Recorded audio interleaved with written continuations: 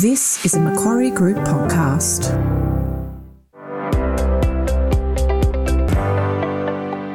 Hello, and welcome to Macquarie's Perspectives podcast, where our diverse team of experts and invited special guests share their latest thinking on current and emerging topics. My name is Alyssa McMahon, part of Macquarie's corporate affairs team. Global economic growth has been remarkable since the world began to emerge from the COVID-19 pandemic, with many countries making up much of the GDP they lost when it brought their economies to a standstill. But rebounding global demand, supply chain bottlenecks, and soaring commodity prices have caused inflation to rise sharply. As central banks rush to respond, they are walking a tightrope between bringing down inflation without stalling economic growth. Joining me today to discuss how we got here and where we might end up, particularly in the US, is David Doyle, Macquarie's head of economics. Welcome, David. Hi, Alyssa. Thanks for having me. Great to have you. So, David, how do we sit down to have this conversation a year ago? We would be talking about how the world was experiencing one of the fastest economic rebounds in history, albeit a geographically uneven one, and how the prospects for the global economy were probably brighter than any of us could have imagined at the worst point of the COVID-19 pandemic. But now there's growing concern that major global economies are on a course of markedly weaker growth this year. So what's happened? Have we done a full 180 in just 12 months? Is pessimism about the global economy back on par with the early months of the pandemic in 2020? Yeah, so I think that a lot of how you've described things there is accurate. We've certainly slowed down significantly in terms of the pace of growth. Part of that we knew was going to happen, in 2021, just because the rate of growth was so strong during that year. It was boosted by just a significant fiscal stimulus that was passed early that year. And also, of course, boosted by the vaccine rollout and the associated momentum from reopening. So we knew that things were going to slow, but they do seem to have slowed more significantly than most folks would have anticipated at the start of the year. What's behind that? I think a big part of it has been the rise in inflation that's been experienced. Higher inflation is a headwind for real income growth, for households, for consumers, and that's weighed on real consumer spending, which of course is a big component. It's roughly 70% of gross domestic product. And then the second thing that's really weighed on the outlook has been housing activity. Housing activity has slowed materially, and that's been largely in response to the backup in interest rates that's been experienced so far this year. And of course, that itself is also connected to the higher inflation that's being experienced. I think the second part of your question was about, are we seeing the same sort of fear that we experienced in early 2020? I don't think so, not yet. Certainly, we're getting more questions about the potential for a recession looking ahead. But no one, it doesn't strike me as though people are terribly fearful at the moment. In 2020, especially in around March of that year, we reached extreme levels of panic. I don't sense that sort of the concern in financial markets is close to being that severe at the moment. So you don't think, based on your view, that we've entered a recessionary period yet? And do you have an estimate of what that timing would most likely look like if you think we're going down that route? Yes, it was interesting. Over the course of the summer, I was getting questions or inbounds from several of our clients asking about whether or not the U.S. had entered a recession in the first half of 2022. And understandably, people were citing a rule that is often taught in economics textbooks, that if you have consecutive quarters of negative real GDP growth, that it means that the economy is in recession. And based on what was reported, that occurred in the first half of 2022. But our view is a little more nuanced. We look a little more broadly than just solely at gross domestic product. And there's other broad measures of activity that were very strong in the first half of the year. Employment growth, was averaging, in the several hundreds of thousands per month. You also had growth of roughly 1 to 1.5% in real gross domestic income, which is another measure of broad activity. So we don't think that there was a recession in the first half of the year. I actually think it's possible that the one of the negative quarters of gross domestic product gets revised away. There's updates coming in a few weeks that could do that. But we do think that one is coming. So we do think that a recession is likely to occur. We have a suite of indicators that we follow and base our views of the business cycle on. And those right now are pointing to a recession sometime in 2023 as being when it would start. Our baseline is that it will start in the first half of the year. And the data, again, seem to be evolving in a way that's consistent with that. And how is the Fed responding in terms of hiking rates? So, yeah, that's also been a hot topic and a common question in the discussions that we've been having. The Fed has pivoted quite sharply, over the last 6 months or so. It's hard to believe that even, as recently as February and March, they were actually continuing to buy assets. And it's only, and had only started raising interest rates in March, right? Just 6 months ago was when the first rate hike occurred. And now we're looking at likely next week in September, the another 75 basis point hike and the Fed funds rate moving, to the 3 to 3.25% range. So the Fed has been quite aggressive in its response here. We think that continues in the near term, given the continued elevated inflation that's being experienced. And speaking of inflation, rising prices, higher energy bills, and talk of recession, whether that happens sooner rather than later, is having an impact on household spending, in turn amplifying the negative ripple impact ready to take hold in the U.S. economy. What are you seeing in terms of consumer spending in the United States right now? Yeah, so there's a few things to think about when it comes to the consumer. Again, as I mentioned earlier, consumer spending is about 70% of the economy, so it's important to have a good grasp on what's going on there. And certainly we've seen a slowing in real spending growth, which again adjusts for the pace of inflation. And that's largely because incomes haven't been keeping up with how strong inflation has been. I think, inflation is hovering at around 8%, slightly above that year over year, whereas wage growth is, depending upon what measure you look at, 5 to 6%. So the typical person is, wages, the pace of their wage growth isn't keeping up with the pace of inflation. And that creates a headwind for real consumption. Consumers have been making up some of the difference with that by leaning on, increasing credit. So consumer credit growth has actually been remarkably strong. That's up about 14% year over year at the moment. And for what it's worth, that's the strongest pace in since 1996. This is a good thing for the here and now. It's, I think, one of the reasons why we feel we've avoided recession so far this year. But of course, that's an unsustainable dynamic, right? Consumer credit is unlikely to keep growing at that rapid a pace, and so it is cause for concern as we look further out. I think another thing that's interesting within consumption at the moment is the consumption rotation that's been at work. And this is something that's, been occurring largely over the last year or so in the aftermath of of COVID. And it's that during COVID, everyone had to stay at home. And so people couldn't go out and take trips or go out to restaurants. So people spent their income on goods, right? Things like hot tubs, a new office desk if you were working from home, a new couch. So those sorts of purchases really boomed during the pandemic period. And over the last year or so, we've seen them start to moderate, and they're continuing to moderate downwards. And so that, again, has been a relative headwind for consumption.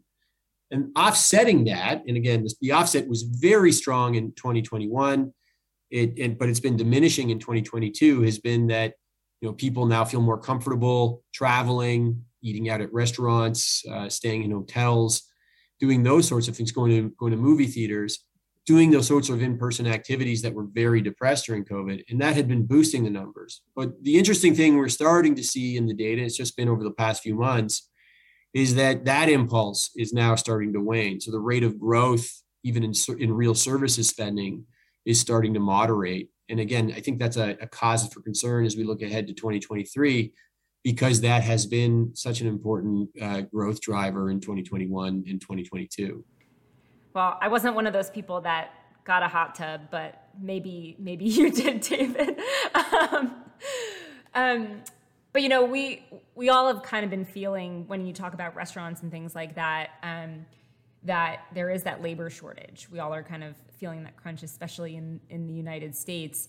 So while the labor market appears strong overall, with record low unemployment rates and job vacancies at near record highs, we saw unemployment in the US rise ever so slightly in August.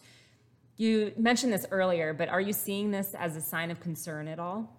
So, I mean, certainly, I think Alyssa, you've characterized the labor market appropriately. I think in the here and now, it is extremely tight. I took a trip through, Colorado and Utah over the summer for a couple of weeks, and I can't tell you the number of help wanted signs that I saw while I was on my travels, and it felt like every restaurant, every hotel needed people, and were offering what I thought to be were pretty high wages to do so. So I think that's real, and I think it resonates with what a lot of people are experiencing in their daily lives, but also experiencing in their business, within their businesses. Payrolls growth, consistent with the strong job openings, has been robust, right? So when you look at those two things on the surface, you think, oh, the labor market's doing very, very well. And I think in aggregate, if you looked at 2022, you would say that. But there are some signs of concern. And I think the rise in the unemployment rate, as you suggested in August, is one of them. Typically, we start to see unemployment begin to rise in the months leading up into a recession. So anytime that occurs, it is a red flag, and it's something for people to be paying attention to.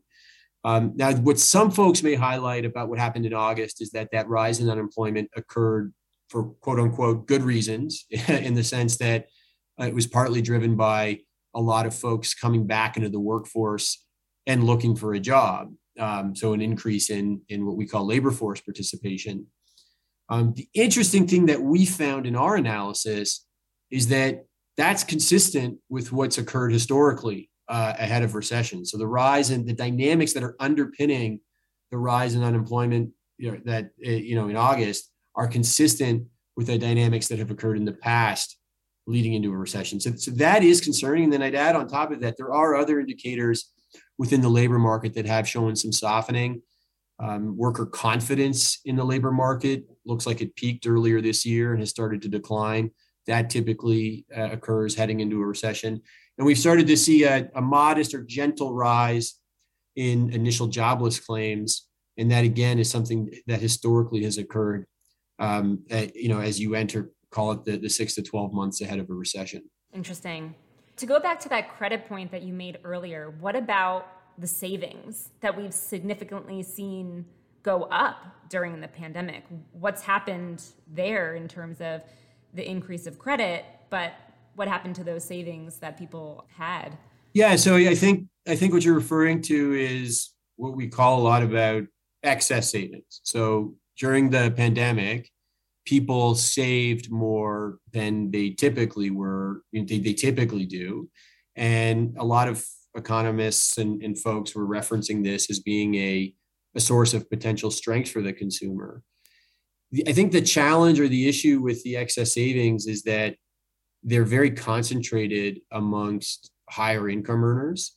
And so, when you look at that stock, and depending upon how you measure it, you come up with something that's 2 billion or 2 trillion or 2.5 trillion. But a lot of that, again, is concentrated amongst high income earners, and they don't tend to move the needle as much in terms of the rate of spending growth. It's more, the middle class and lower income earners who don't have the same excess savings. They weren't able to build up that same stock as the higher income folks during the pandemic. And that's what I think is causing, it's those other groups that are causing the overall spending growth to struggle. But it is an important thing to be thinking about, and it does influence and can shape the outlook for growth. And what about the housing market? As rising interest rates push up borrowing costs and negative sentiment creeps in, the market has started to cool off. What can we expect with more rate hikes from the Fed likely? So yeah, the rise in interest rates has been very sharp, particularly when it comes to housing. I think that the average 30-year fixed rate was roughly 3% earlier in the year. And actually just checked before we started our call, it was over 6%. It was over 6% this week. So you've had effectively a doubling in the mortgage rate. And yet despite that, we haven't seen any real shift in prices. Prices have stayed up. So that's really hurt affordability. I think the average monthly mortgage payment on a newly purchased home has gone up from around $1,300 at this time last year to about $2,200, which is a $900 increase. And that's just on a scale that has never been seen before, right? Even just historically, we've had these affordability shocks. The increase has been roughly $300. So what we're going through this time is about 3 times as severe. So I certainly feel the struggles that people are feeling when it comes to housing affordability, particularly if you're looking to move into your first home. I think from a price perspective, we often get questions on that side is, how do you feel what will happen with house prices? House prices, I don't think will be all that affected by this. You might get some modest downturn if we're right and you do enter a recession in 2023, but we'd be thinking about something of the order of magnitude of call it 5% or 10%, nothing like the 30% or so that occurred from 2007 to 2010 during the financial crisis. So folks should feel somewhat reassured, I think, on that side. There's not the same excess in terms of housing that you had during that prior period. There's also, I think, very favorable demographics in the United States and valuations in the U.S., despite the fact that they've run up so much, are actually quite compelling relative to what you see in some of the other advanced or developed market economies. So I do think that the house prices should remain firm. Maybe they come a little bit, but we're not looking at a significant or material correction. Where I'm more worried is on the housing activity side. And in housing activity, we have seen a significant decline, depending upon what measures you look at. Mortgage purchase application volumes are down 40% from earlier in the year. Housing starts down, I believe, roughly 20% from earlier in the year, and similar types of magnitude for existing home sales and new home sales. So we've seen a significant decline in housing activity measures. And that's actually very important for the business cycle. Typically, we start to see housing activity weaken about a year ahead of a recession. So that analysis, again, not to beat a dead horse with this, but that feeds into our team's baseline call that the economy will enter a recession in the first half of 2023. And what would the potential impacts of a U.S. recession be on other regions of the world? What should they be thinking about? Yeah, so that it really depends on what country you're in and what the trade relationship, in terms of the direct economic impacts, what the trade relationship is with the U.S. Certainly, there'll be negative spillover effects for large trade partners like Europe, China, Canada, and Mexico. Just as U.S. demand, if U.S. demand falls, then there'll be a corresponding or a multiplier effect that is felt in those other regions. And I would say that the excess goods consumption that we spoke about earlier, that continues to be a feature of the economy in the U.S., adds to the potential effects that could be felt elsewhere. And that's because so much of the goods that are consumed in the United States are imported from elsewhere. And so if goods consumption falls, there's a negative effect on companies that are exporting, in places like China, Europe, Canada, and Mexico. And then, of course, if you're not in those, what I would call like the larger trade partners of the U.S., if you're in a country that's sort of outside of those four, there'll still be effects, right? Because you probably trade with China or Europe or Canada or Mexico, and so there's negative. There would be headwinds for your economy that would flow from that. And this is really important because the U.S. is still the largest economy in the world. It tends to be what drives the global economy during cycles still. So the effects will be, I think, felt throughout the globe, but to varying degrees, again, depending on the direct trade relationship. And then the second thing that I'd mention on this side is that the U.S. economy tends to punch above its weight in terms of its effects on financial markets, right? So it tends to be a large driver of global risk appetite. And so if our call is right and the U.S. economy enters a recession in 2023, that's likely to cause some risk aversion amongst investors, not just in the United States, but around the world. And so financial markets in other regions will likely go through, a similar risk-off type of period. And again, I think to the extent that occurs depends on how directly they tie in with the U.S. Thanks for sharing that. Two of the president's flagship pieces of legislation, the Infrastructure Investment and Jobs Act and Inflation Reduction Act, make significant federal commitments to expanding clean energy technologies and clean power sources. Do you see the U.S.'s transition to net zero being any way affected, accelerated or adversely so by a slowdown in growth? Yeah, so I think that is a tricky one to be thinking about. As economists, we often get a finger pointed at us as saying, well, you say on the one hand, but on the other hand, and I try to avoid that in my analysis. But this is one time where I'll have to lean on that way of thinking. And what I'd say is that it really depends on the time horizon. I think in the near term, a recession probably holds back the energy transition somewhat, to the extent that businesses would be doing capital investment that would enable energy transition. That might they might delay their plans. Households that might be conducting renovations designed to increase the energy efficiency of their homes and or input solar panels on their roofs. There might be some inclination to delay that decision if there is a downturn. So to that extent, maybe there's a near-term headwind. But I think as we look further out and you look beyond that temporary period, because while recessions occur, they've occurred throughout history. They sound scary, but the recession we're looking for, it's not.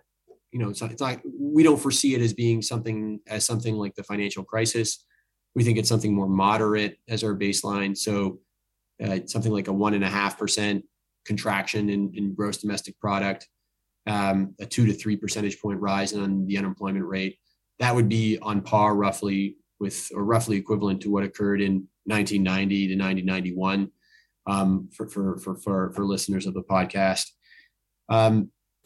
So once you get through that, again, that temporary downturn, I think then potentially it reaccelerates, right? It reaccelerates the energy transition. And that's for a couple of reasons. It's like recessions free up resources, right? So resources get freed up, and maybe there's renewable energy companies or energy transition companies right now that are having difficulty finding people to fill roles because of the tight labor market. Well, if unemployment rises, then maybe some folks that are laid off or, are able to transition into that industry more easily. And then the other thing that could occur that could support the transition sort of as we're looking beyond the recessionary period into the recovery period is that governments might become, if inflation starts to come in more significantly and inflation stops being the challenge that it is today, potentially the government becomes more willing to engage in stimulative measures that encourage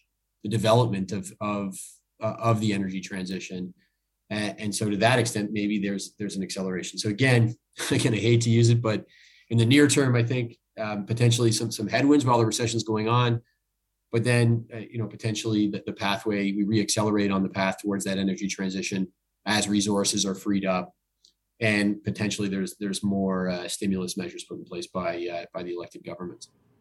You did mention some bright spots about it. So it's not all doom and gloom.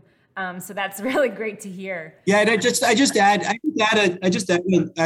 one thing, Alyssa, because I think it's important to emphasize that it's Look, the Federal Reserve doesn't want a recession, right? A recession obviously creates pain for people. No one wants to see people lose their jobs. That's, there's hardship involved with that can have really major effects on people's lives, and no one wants to see that. And so it is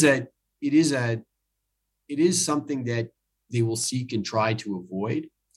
But I think the challenge with the current period is that inflation is so elevated, and the risk is that inflation becomes entrenched. And so the Fed is really, in our view, their choice is between a rock and a hard place. If they continue to hike like it looks like they're going to do, yes, they could cause a recession and potentially, we go down that path and there's hardship involved.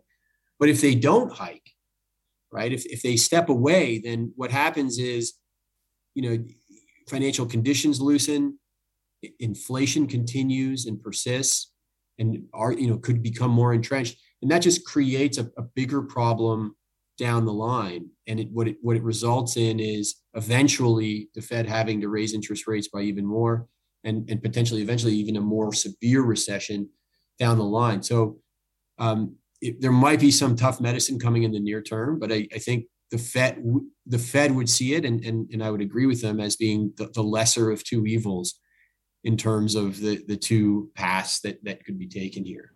Well, David, this has been a very interesting discussion. Thank you so much for joining me. Thank you for having me, Alyssa. It was a pleasure to talk to you, and all the best. Thank you. Thanks for listening to this episode of Perspectives. Visit MacquarieInsights.com to access Macquarie's economic research and reports.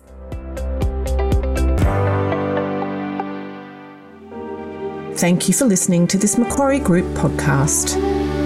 All episode disclaimers can be found in the show notes.